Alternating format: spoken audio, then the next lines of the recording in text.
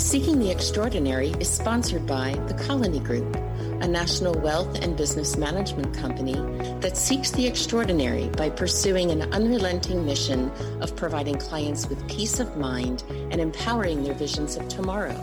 To learn more about how The Colony Group manages beyond money, visit thecolonygroup.com. Welcome, fellow seekers of the extraordinary. Welcome to our shared quest. A quest not for a thing, but for an ideal. A quest not for a place, but into the inner, unexplored regions of ourselves. A quest to understand how we can achieve our fullest potential by learning from others who have done or are doing exactly that. May we always have the courage and wisdom to learn from those who have something to teach. Join me now in Seeking the Extraordinary. I'm Michael Nathanson, your Chief Seeker of the Extraordinary.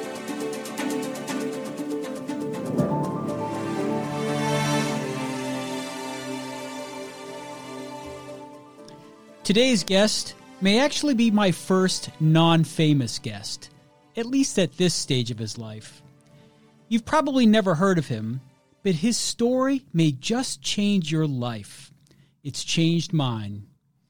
He's only 23 years old, but in some ways, he's lived through more and endured more than any of us might live through and endure in our entire lives. Our guest was born in 1998 in Boston. He grew up in the suburbs of Boston and, from the earliest age, was naturally precocious, wise beyond his years, and perhaps a bit more serious than his peers. And his ambitions were as large as his personality, which is to say that they were and are large. His upbringing was, in many ways, ordinary, if it can be said that someone's youth can ever be ordinary. But we don't specialize in ordinary things in this show. We focus on the extraordinary. Now, our guest has been extraordinary in many respects, but to understand that statement, we need to understand his story better. You see, our guest was born with congenital heart and vascular disease. At the young age of 13, he had to have major open-heart surgery to save his life. Unthinkably, that surgery didn't work, so he had to do it yet again, just as he was turning 14. This time, he got better, but because of his health challenges, our guest wasn't able to play football, wrestle, or do some of the other physical activities that he desperately wanted to do as a young man. So what did he do? He just became a third-degree black belt and senior instructor in Kung Fu. He became a competitive natural bodybuilder, competing for the first time only months after his second surgery. And he focused on his academics. His academic career was in some ways unparalleled, and he eventually graduated with over a 4.0 GPA from Cornell University. A member of Phi Beta Kappa, he got into his first choice for law school, the University of Chicago, where he studies right now. But that's not the whole story. Last December, after experiencing several warning signs, our guest got the tough news that he had to have his third open-heart surgery at the age of 22, and that he needed it to happen as soon as possible. He did, and things seemed to get better for him almost immediately after the surgery. In March of this year, however, he started experiencing sharp pains in his chest and back. Those sharp pains, it turns out, were symptoms of a potentially deadly aortic aneurysm, which required emergency open-heart surgery yet again for the fourth time. Our guest is now on the mend again, but he has a message for us. It's one of resilience, one of hope, one of strength, and one of gratitude. Oh, and there's just one other thing I want to tell you about today's guest. He's my son. Please welcome the extraordinary Joshua Nathanson. Welcome, Josh. Thanks for having me. Oh, it's great to have you. What an experience this is for me. I'm going to tell you right now, I'm already feeling a little bit emotional, but I'm really looking forward to this conversation, Josh. Oh, my. Yeah. So let's start with where you are right now. So you're 23, and given the introduction that I just gave you, do you think of yourself as just another 23-year-old, or do you have a sense for the extraordinary journey that you've been on? In many respects, I do think of myself as an ordinary 23-year-old, but I think that there's one significant difference, which is that because of the surgeries that I've had, my heart condition, I've been incredibly close to death for my entire life, essentially. And so my relationships, my goals are sort of all seen through that lens. For example, I've been dating my girlfriend for 5 years, and that relationship becomes incredibly important when one night you have an aneurysm and there's actually a potential for death. And then similarly, when I was in the hospital, my parents came to see me, and you just realize the people around you play such a crucial role in your life. And similarly, some of the goals that seem important day to day all of a sudden seem much, much less important. And it just is overall gives you a different perspective on life. So this concept of having been close to death, what does that do for your perspective? Do you fear death? I would say that I dread death. Having thought about it, I really enjoy living. And so, when something like the aneurysm happens and I'm told that if I leave the hospital bed, there's a good chance that my heart could stop, you just begin to value the little things in life, and you realize that it's just really important to keep going. So it's less fear for me and more dread, honestly. Does it make you uncomfortable to have these conversations? No, it doesn't actually. I think it's really important. I have a tendency to focus on the next step in life. I'm somebody who enjoys challenges. And so for me, it's actually important, I think, to take a step back and think about what's really important and what I currently value. In these conversations about how close I am and could be to death sort of puts everything in perspective. Yeah. Do you remember the first time you learned you had a heart condition? Actually, I don't, because we knew my entire life that I was going to have congenital heart disease. I didn't really understand it as a kid. I would say that. I had always been told that at some point, way down the line, it would be a problem. But mostly what it meant to me, to be perfectly honest, when I was 9, 10, 11 years old, is that I couldn't play certain sports. That's my heart condition amounted to really just that restriction. And obviously it became much more important when I had the first, second, third, and fourth surgeries. But for most of my life, in the beginning at least, it was really just a matter of restrictions that I had. Yeah, I remember those conversations with you, and you were very much focused on the things that you couldn't do, which in some ways I actually appreciated, because if that's what you were worried about and not worried about having to go through being put on the heart-lung machine and going through all of the burdens of going through an open heart surgery, to some extent, as heartbreaking it was to have those conversations with you, I actually gained some comfort that that's what you were focused on. Do you sometimes feel, why me? No, I don't. I definitely don't. I think that there's only so much good that can happen to somebody in their life. And for me, I've had a ton of good and very little bad. And if this is the burden that I have to bear, then I'm more than happy with it. No, that's great. Why don't we take a step back, Josh, and maybe you could explain for our audience exactly what your condition is and what kind of work you've had to have done on your heart and your blood vessels. Sure. So I have a bicuspid aortic valve. So there's essentially just a structural defect in my aortic valve. And as a result, I had to, when the valve ultimately fails, for anybody who has a structural defect like mine, there has to be a valve replacement.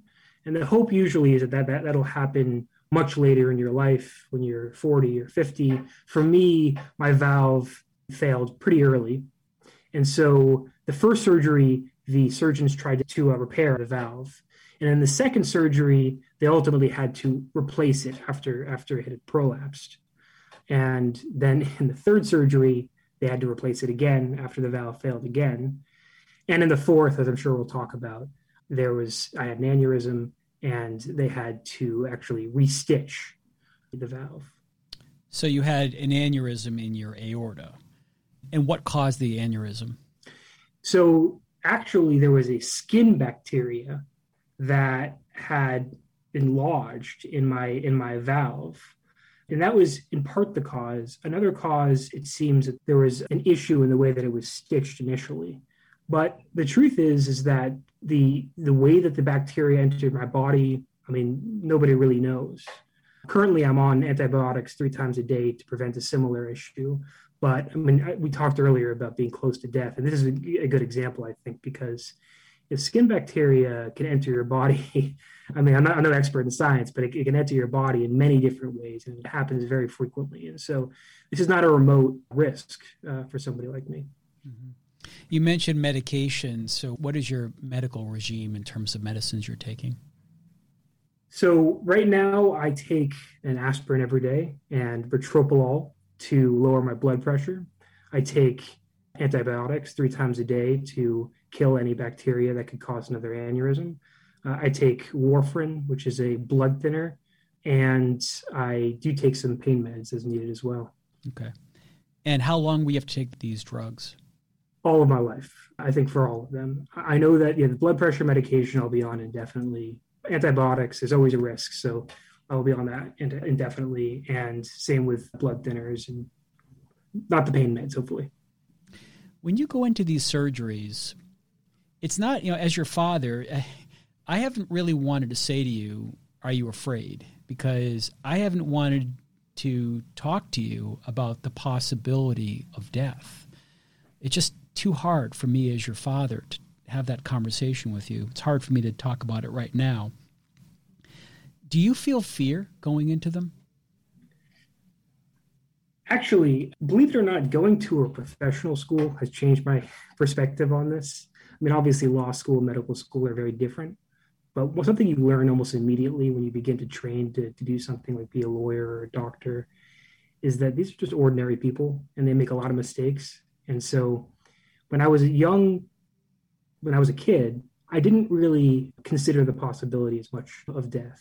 And it wasn't really until later in my life that I understood that, first of all, mistakes had already been made in my case, and that mistakes could be made in the future, and that there's a non-negligible chance of death that I began to really feel some fear. Actually, I remember the night before my first surgery, my brother came into my room.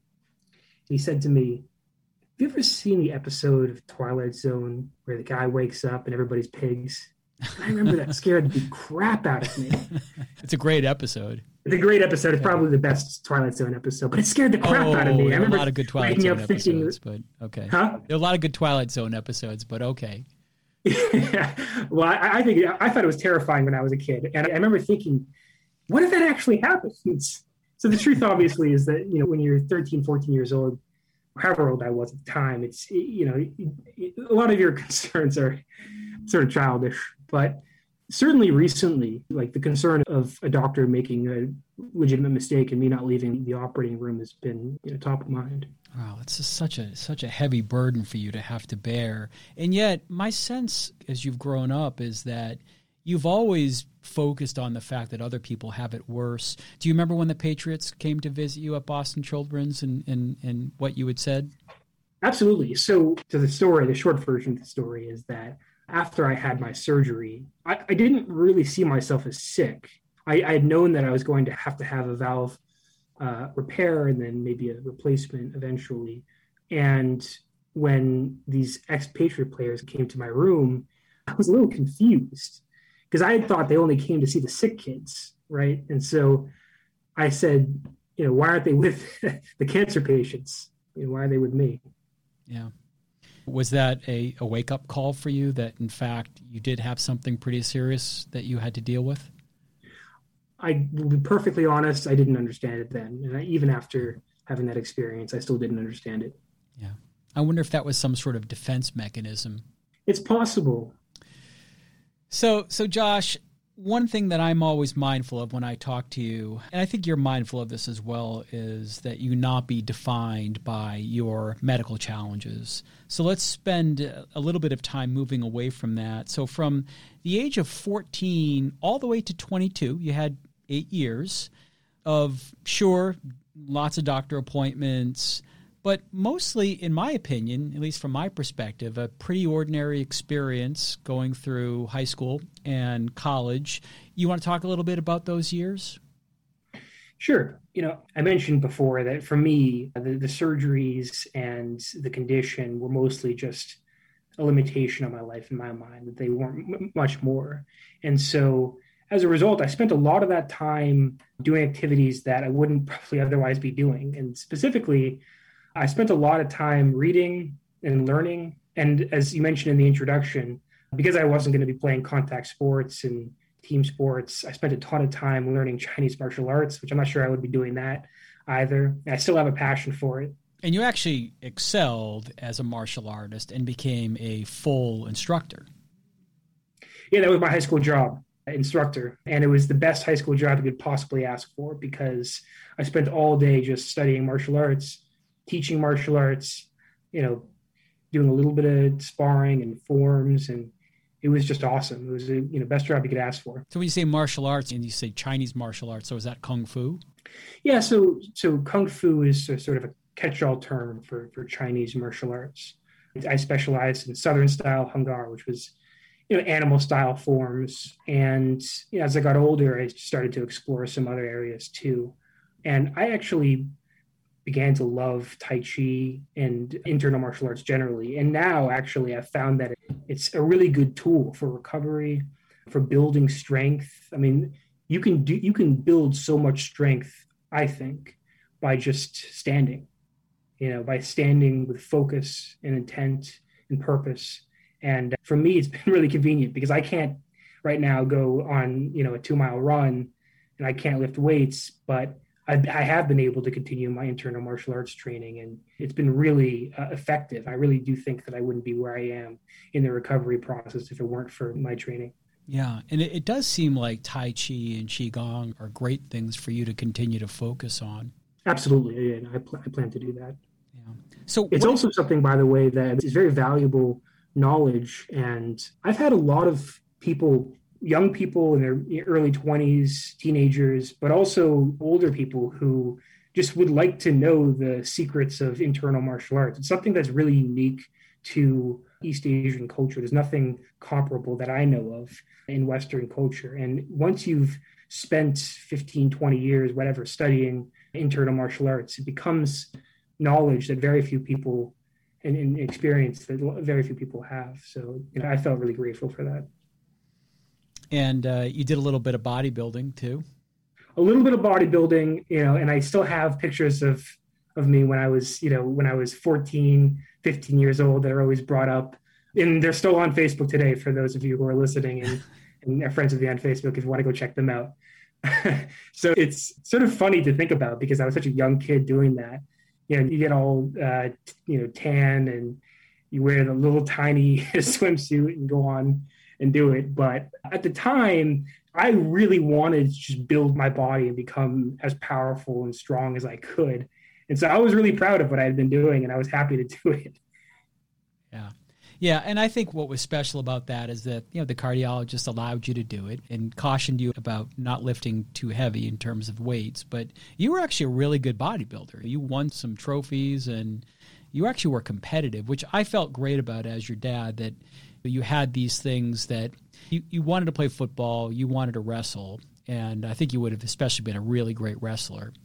But I was happy for you that you got to do these other things. And to me, that's a form of your resilience. And I really enjoyed it. I just had a lot of fun doing it. So what'd you major in college?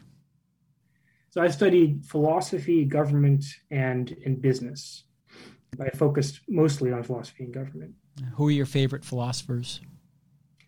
So I had a professor who used to say, and I don't know if I entirely agree with this, but he used to say that Socrates, Plato, and Aristotle were sort of like really brilliant kids who just hadn't learned everything that we've learned.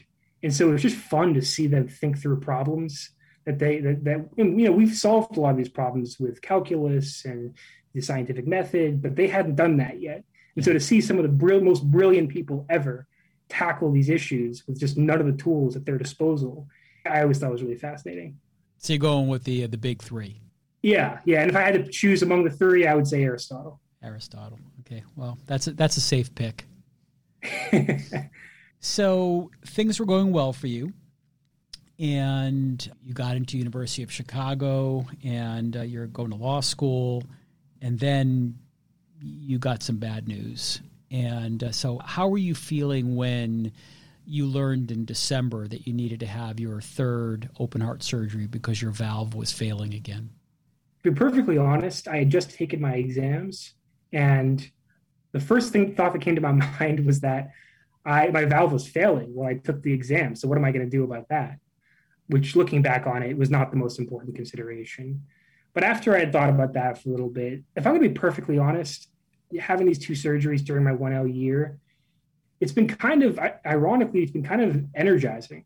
I mean, in part, you're worried about death and something could happen, and that's scary. But at the same time, it's a major challenge, and it's kind of energizing to think that I'm going to be able to push through this challenge and still complete my 1L year with my peers. So, yeah, just to parrot your language back to you, you say things like, well, in part, I had to deal with the possibility of death. But I mean, do you hear yourself saying these things?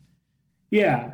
No, I mean, I'll tell you that for me, it's been sort of a roller coaster. I feel differently every day about it. But I think that overall, I think my concerns about failure, the actual procedure failing, took a backseat to my sort of energy about the experience. Yeah.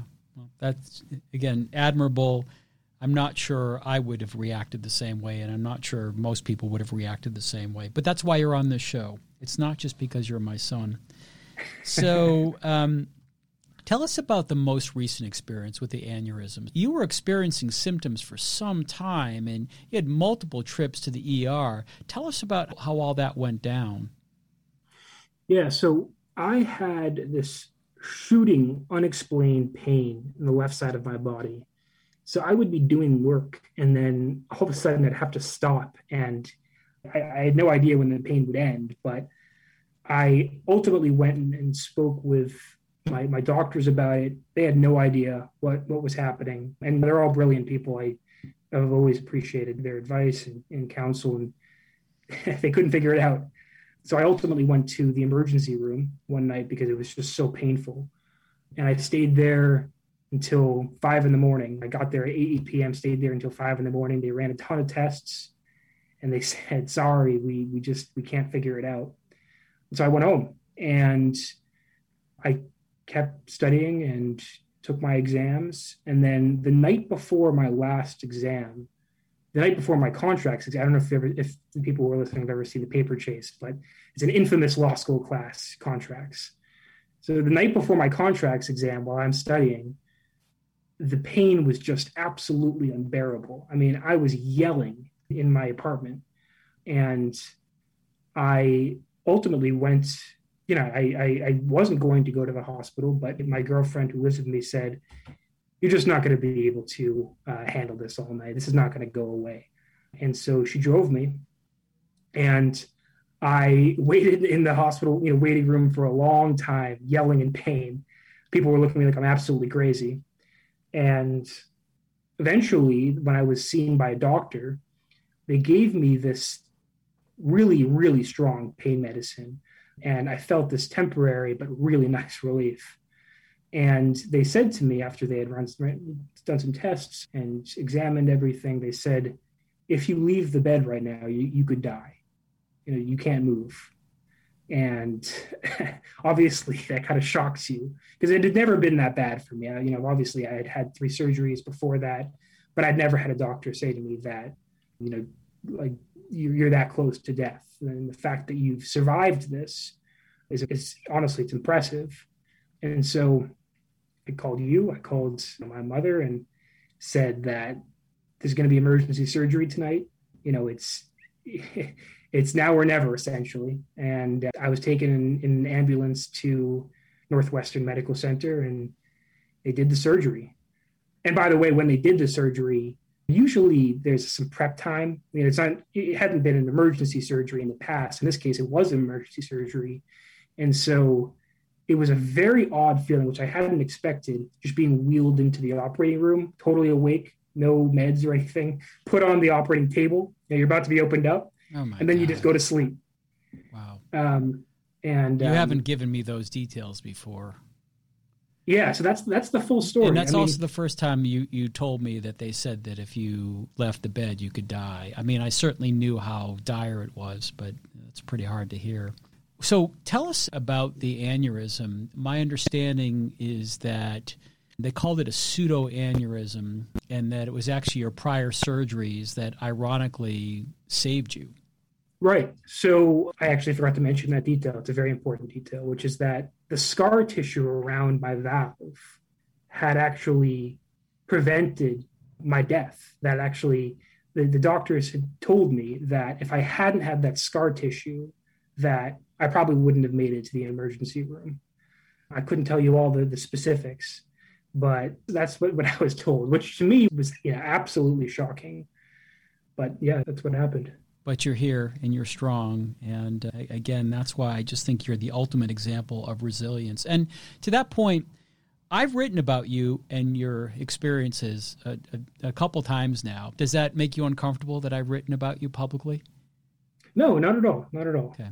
Because I wrote one article about thoughts and prayers and basically asked for everyone's thoughts and prayers and made the point that people hear thoughts and prayers and say that's just the ultimate cliche. And I understand that anger toward that expression. And yet I felt, and Mom felt as well, a real need for thoughts and prayers. And I wrote that when you were having your third surgery. And then when you were having your fourth surgery, you were recovering, and I was, because it was COVID, only one of us was able to visit you at a time. So I was reflecting on you while Mom was visiting with you, or maybe it was Anna. And I wrote about one of our shared favorite philosophers, Lao Tzu. And one of Lao Tzu's famous sayings, or something that's attributed to him, is that the unbending tree is easily broken. And this concept is that when we think about resilience, the whole idea about being strong is not the key to resilience. Lao Tzu says, no, it's not about being strong. It's actually about being bendable, about being flexible, about being able to withstand what's going on in the environment and to be able to bounce back. And I was thinking about that, and I actually feel like that's not entirely complete. And you mentioned all the support that you've gotten at the beginning of our conversation, and it occurred to me that what Lao Tzu didn't refer to was the roots, and that if you have a strong wind and you have a flexible tree, well, that's great. The tree may bend and not break, but it could still get swept up by the wind. It could still be pulled out. And what's important are the roots and the soil around the roots that hold the roots in place. And to me, that's the community that surrounds you. Do you agree with that metaphor? Do you feel like that's been the case for you? I do. So the best piece of advice that I was given throughout the process from a mentor of mine was, right now, it's really easy to appreciate the people around you and everything they're doing for you. But when you recover and you feel like you don't need them anymore, it'll be easy to forget. Mm-hmm. And so for me, I absolutely think that I would be in a very different place in the recovery process if it weren't for maybe 4 or 5 people. I mean, for me, it's really the close community that I've had. And I'll never forget that. And I think that's important that I don't. But it's also the broader community too. You know, I've been fortunate to have a lot of people that have followed me throughout my life. And I think that it's easy when you're in the hospital, you're in a ton of pain, you're not entirely sure what's going on around you, to forget what people have done at the time. But I really tried to hold on to those moments with individuals, and I hope to remember them for the rest of my life. Yeah. And we as a family have done some philanthropic work to try to promote investment in research that can help you and other people, and there are many people who suffer from similar conditions. And we have our Nathanson Family Fund for Cardiac Valve Research, which is an endowment at Boston Children's Hospital, which did the first 3 surgeries on you. And you have led a walk team to raise money. And we've done walks for not only for Children's Hospital where you were treated, but also the American Heart Association and other organizations. Is that something you think that you'll keep up with over the years? Definitely. I mean, so I just mentioned remembering people in the broader community. And the way I see it is that I have an outstanding balance, to be paid. I have a debt to society, and it's been mounting. And every surgery it mounts, a little bit more. And so I think that I would really regret it if I didn't in some way give back to the people who supported me the past 23 years. Yeah. Do you find some purpose in all of this? Has it occurred to you, much as my own brain tumor, which I've spoken about publicly, has offered me additional purpose in my life? Do you think that ultimately you might feel that kind of calling and find purpose in helping people avoid having to go through some of the things you've had to go through? I absolutely believe that part of the debt that I'd like to pay back will include people in similar positions. But for me, at this point in my life, it's much more perspective than it is purpose. I realize that I'm not yet sort of in a position where it can have a concrete purpose and pursue it in the same way that I may be in 10, 15 years. At this point in my life, more than anything, my challenges have provided, I think, perspective. Okay.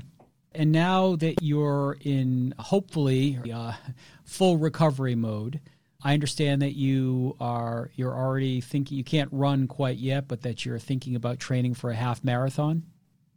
That's the plan. Yeah. I mentioned earlier that the surgeries really energized me. I just think it's exciting to be able to push through a challenge like this and see how far I can get.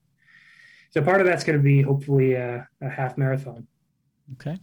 And is it true that you're also already at the age of 23 a published author several times over? Yeah, I mean, I've had a lot of help in that process. But yeah, I love to write, and I definitely will continue to write. And, it's a passion of mine. What's the future for Josh Nathanson? What does the future look like? What are your ambitions? How do you envision your future? For me, so I mentioned earlier that I didn't really play a lot of team sports as a kid. I spent a lot of time reading and thinking, and I've just really developed a passion for the details of life. Like I really enjoy the concept of mastery, and I don't think I've reached mastery in any part of my life or even close. But what really sort of gets me excited about the future is the idea that I could find some corner of the world and try to develop mastery, to achieve mastery. And so I know right now, just from the past couple of years, that's going to be in law. I'm not entirely sure what part of law, but I am drawn to the parts of law now that are ultra technical and complicated. And I'd like to eventually be an expert. Sometimes the things that are most obvious to us are the things that we ignore or take for granted. And sometimes we don't even see them, even though they're right in front of our face, because they're so obvious. Has it ever occurred to you that you already have developed mastery, in particular, in this concept of resilience? It's an interesting concept. I'd never even thought of that before. I mean, I would say no. I don't think that I've developed mastery. So this is my martial arts background kicking into this point, but I've always believed that the highest level, right, in order to really truly achieve mastery is to be able to teach and to be able to bring somebody to your level. And I don't really truly understand adversity yet. I think that if somebody came to me and said, I have a very similar situation, I'm not really sure what my next steps are, I think I'd have some considerations. I think I could talk about my own experience, but I don't really truly understand adversity and the best way to navigate it and how it fits into the rest of your life. I mean, I think that's going to take many decades to really understand. Okay. Well, that's quite a statement from someone who's been through 4 open heart surgeries by the age of 23 and who is still thriving as well as you are and has such a positive attitude the way you do. So if you had to give one piece of advice for people who have had to endure substantial, really difficult medical challenges like you, what kind of advice could you offer? Well, I would pass on the advice, the best advice that I got during the process, which again is that it's easy to forget the people around you and everything they've done for you when you've recovered. But those people, they gave a part of themselves to you, and you should remember that. That's the advice that I would give. Okay. Well, I appreciate that. So, Josh, as part of what we do for Seeking the Extraordinary, we go through two segments. One is a key learning segment, and then the other is a teaching moment segment. And I know that you're only 23, but your mom and I have always said you have wisdom well beyond your years. So hopefully our audience can learn something from you and from your perspective. So my first question under our key learning segment is, what have been your biggest mistakes or learning opportunities in your life? So my biggest mistake, I would say, is that, and I'm still struggling with it now, I would say, is that I think work is good. It's good, definitely, to work as hard as you can, but there are a lot of sacrifices, and it's easy to forget about those sacrifices. And I didn't really even understand that I was making sacrifices until the past couple of years. And what I mean by that, just to be a little bit more concrete, is that, it feels good to be doing work from, 6 a.m. until whatever it is, midnight, but you lose a lot of life. And I haven't achieved balance at all in my life, to be perfectly honest. Something that I've regretted just in the past 23 years, even though I'm still at the beginning of my life. And especially now that, I have a long-term relationship with a significant other, and, I have other considerations in my life. It's not just all about my future. I've just begun to realize that, I had been making sacrifices in the past, and that if you continue to do this, one day I think I could look back on my life and think, I worked a lot, but what do I really remember? What are the moments that stick out to me? Because the moments that stick out to you are not going to be, 1 a.m. in a library. That's not going to be the moment that sticks out to you in your past. I don't think, at least. Great answer and great perspective. What are you most proud of? I think that I'm most proud. I'm most proud of the past few months, honestly, only because I just think it's so fun to have doctors say to you, how did you keep doing your assignments? How did you take all these exams when your valve was failing? And, in part, obviously, there is some fear there, but you do feel a little bit of pride. And, it's been fun it's kind of a weird word to use, but it's been fun to have the aneurysm and the valve replacement and still be able to push through onto the next step of my life and have people around me say, maybe you should stop. Maybe you should take a year off. Maybe you should stop taking your classes. You should take them all pass, fail, whatever. It's not a very humble thing to say, but to be perfectly honest, that's what I'm most proud of. Sure. I mean, I heard those same things, and it must be gratifying to hear that. I have to say that I object to your use of the term fun, because it was an absolute nightmare for your mother. It was a nightmare, yeah. But I do love your perspective.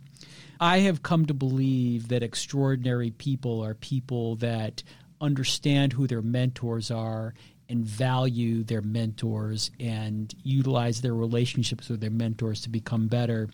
Do you have key mentors? Absolutely. And if I were to talk about all my mentors, it would take too much time, take the entire segment to talk about all my mentors. But I would say some of the most notables. So one is Tom. I have been studying martial arts my entire life. I was 7 years old. And unlike, I think, a lot of other activities in life, martial arts can be all consuming. So, it became my job. It became a place where I asked for life advice. It became a place where I grew up and found out who I was going to be, where I took on some of my first challenges. I mean, we haven't talked about this yet, I don't think, but, before the first surgery, the night before the first surgery, I tested for my black belt. I mean, that was a major part of my life. I remember. And so I think that at this point, it's really unique, I think, to have a mentor who's seen you since you were 7 years old. So I would definitely put Tom on the list. Some other mentors that I've had, especially as a lawyer, I have a lot of lawyers in my family. So you and my grandfather have really counseled me throughout the past few years. And then, there are also some professional mentors. I've really been fortunate to have opportunities here in Chicago and also in Boston, where I've met people who I'm still in contact with, still email. One is Jeremy Haber at Fidelity, another one is Nicole Warden at Win. People that have just sort of mentored me throughout the years, and I still try to keep in touch with. But yeah, again, I've been really fortunate because I've had a ton of people who've mentored me. You're a little bit young for me to be asking this next question, but you're only 23. But what do you hope one day is your legacy? That is a hard question to answer. Yeah, for a 23-year-old. Yeah, my legacy. I mean, so a couple of things. I talked about balance earlier. So I think when I was 18 years old, what I would have told you my legacy is going to be. My legacy is that I'd like to accumulate accolades, and I'd like to be somebody who is an expert in some field and who maybe breaks new ground and is influential and perhaps maybe even studied, later. But I think that an important part of my legacy will actually be the connections that I have with other people. And so I'm a little bit less focused now, I think, on what I would call it a paper legacy, and trying to be a little bit more focused on a social legacy. That's, again, your mom and I have always said you're wise beyond your years. I like that a lot. I like that concept about differentiating a paper legacy toward a social or personal legacy. So, teaching moment, I'm going to ask you some rapid fire questions. You may or may not have rapid answers for them, but the first one is, what single habit, technique, or tip would you offer that has helped you be your most extraordinary self? So, you mentioned Lao Tzu. We've been talking about him a little bit. And it's a little bit of a cliche, but his most famous quote is, journey of 1,000 miles starts with the first step. Mm-hmm. I would say that, especially when we're talking about the surgeries, that for me, getting to my ultimate destination has been about, I remember this great moment where I was in the hospital most recently, and this might be a little bit more information than people are going to want to hear, but when you first wake up from surgery, you're constipated. You can't go to the bathroom. It takes a long time to not be constipated. Happened all 4 times. And if I have surgery again, which I will, it's going to happen again. So anyways, I remember that I was scrolling through social media and I saw that one of my classmates was nationally recognized for his a moot court competition. I was thinking to myself, I just took a poop for the first time today, and I'm really proud of that. Really proud of that. And this guy is killing it. I mean, he's doing really well. And I actually felt bad at first. I felt really bad at first. I felt kind of like, I felt kind of embarrassed that I was so excited about not being constipated anymore. But I don't know. But I think that the lesson, though, is that, again, a journey of 1,000 miles begins with the first step. First step for me was to be able to unclog myself. So that's great. And we do say that all the time. The journey of 1,000 miles begins with the first step. And it's a very healthy way of looking at life. So my next question, maybe that answers the next question, but my next question is usually, what's the best advice you've ever given to or received from someone else? That is a good question. The best advice that I've ever been given. I'm not going to say the best advice I've ever given anybody. I think they'd be a little presumptuous, but I'm not actually sure. Maybe we could return to that question in a minute. Sure. Because I'd like to give you a good answer, because I've had some good advice throughout the years that I've been given. Do you believe you have a personal mission? This is a concept that we've talked about, mission statements, and this concept of whether our family has a mission. People think about companies having missions. I think about myself and my mission is to live my most meaningful and joyful life by helping others live their most meaningful and joyful life. Do you have a personal mission? Well, I am in a really unique position because I think law is a place where young people can do a lot. So one example is, a lot of people, after they graduate from law school, they become clerks. And as a clerk, some clerks actually will write portions of opinions for judges. Some clerks will do extensive research and actually influence where the law is. And so at this point in my life, I would say my personal mission is to have some sort of lasting impact. It's part of the mastery goal for me, right? Is that, in order to really have a meaningful impact on something, it definitely helps to be a master. But I think that the ultimate goal is to move some field or profession forward in a little way, hopefully. Well, maybe I can just pick up on that a little bit and just say that you and I have talked about the meaning of life, and I've told you that I believe that the meaning of life is that we're all here to be part of something that transcends us, something that we'll never see, that we're all part of a great evolution, that every one of us has a role to play, as microscopic as that may be, in an evolution that millions of years from now, when humans don't even look like they currently look like, we're all part of something bigger and probably better than what we are right now. And people often say, well, you know, if someone dies at a young age or if someone is a bad person, what's their meaning? And again, I think all of that plays in, and it's how we have an impact on each other. It's all part of the evolution. Does that make any sense to you and in terms of your role in the universe? Yeah, I think so. I think that, you know, so if you were to look at like human society, to get a little abstract, 500 years ago, right, the sort of accumulated wisdom, at least technologically, scientifically, hadn't gotten us nearly as far as we are today. And so if you compare society now to then, I mean, it's unthinkable to be living that long ago, right, in that sort of world. But the world that we live in right now is a product of sort of the aggregate of decisions that were made in the hundreds of years, right? And so it's really difficult to point to one person and say, you know, this is the person that made it such that I could live a life like I live today. Even people like Aristotle that don't have that kind of impact, right? Einstein didn't have that kind of impact. Nobody can have that kind of impact. But what ultimately happens, what moves us forward, I think, is the accumulation of little changes, you know, made by individuals. So absolutely, I think it ties into what I said was my personal mission. Yeah, and I'd like to think that everything you've had to endure that no one should have to endure, especially not someone your age, that all may be part of that larger evolution and that you are playing your role. And Josh, just for the record, and I'll give you a chance to respond, but just for the record, I do believe you are a master of resilience. I do believe that you are the bending, flexible tree, that you do have strong roots, that you do understand and appreciate the community around you, and that you have demonstrated through all that you've had to endure what resilience really looks like.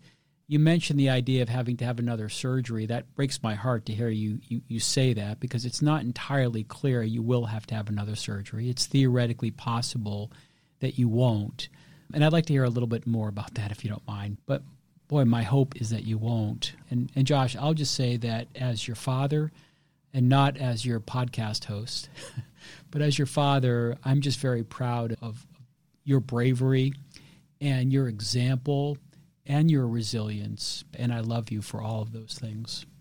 Thank you. And I really appreciate this. This has been a great conversation. I've had a lot of fun. Yeah, thanks a lot. But I have to ask, though, you really think you're going to have another surgery? Yeah, I mean, look, like I've had 4 surgeries now. All 4 times I've been told this is going to be your situation for the next 40 years or for the rest of your life. And, you know, fool me once. But more seriously, I think that it's in the nature of doctors and surgeons to focus on broad trends, statistical trends. But, you know, I'm an individual and things happen. A little skin bacteria can get into your body and it can kill you. And so, you know, it's difficult to predict, but at this point in my life, I do expect probably to have, I hope to live a long life. So I think at some point in the next the next 60 years, it's very likely that I'll have another surgery. Yeah. Well, we're going to keep working hard to make sure that all the best research is performed to make sure that you have the best outcome. You have a mechanical valve now, which has a good track record, although you can hear it as it clicks to remind you that it's there. Your ascending aorta has been partially replaced by hopefully an indestructible Dacron tube graft. So you're in some respects the bionic man now. And I'm looking forward to seeing you do fantastic things in the future. Any parting words, Josh? I thought of the best advice that I've been given. Okay. The best advice that I've been given and it's from Led Zeppelin. The best advice is, yes, there are two paths you can go on, but in the long run, there's still time to change the road you're on. Exactly. I love it. Yeah, exactly. And by the way, actually, growing up, you told me that many times. Yeah, that was always your advice. And I actually think it's really good advice. Yeah. I had a friend growing up. I won't embarrass him by mentioning him, but he was going through some difficulties at the time. And like, that was really meaningful advice for him. He was a huge Zeppelin fan. It was very meaningful advice for him.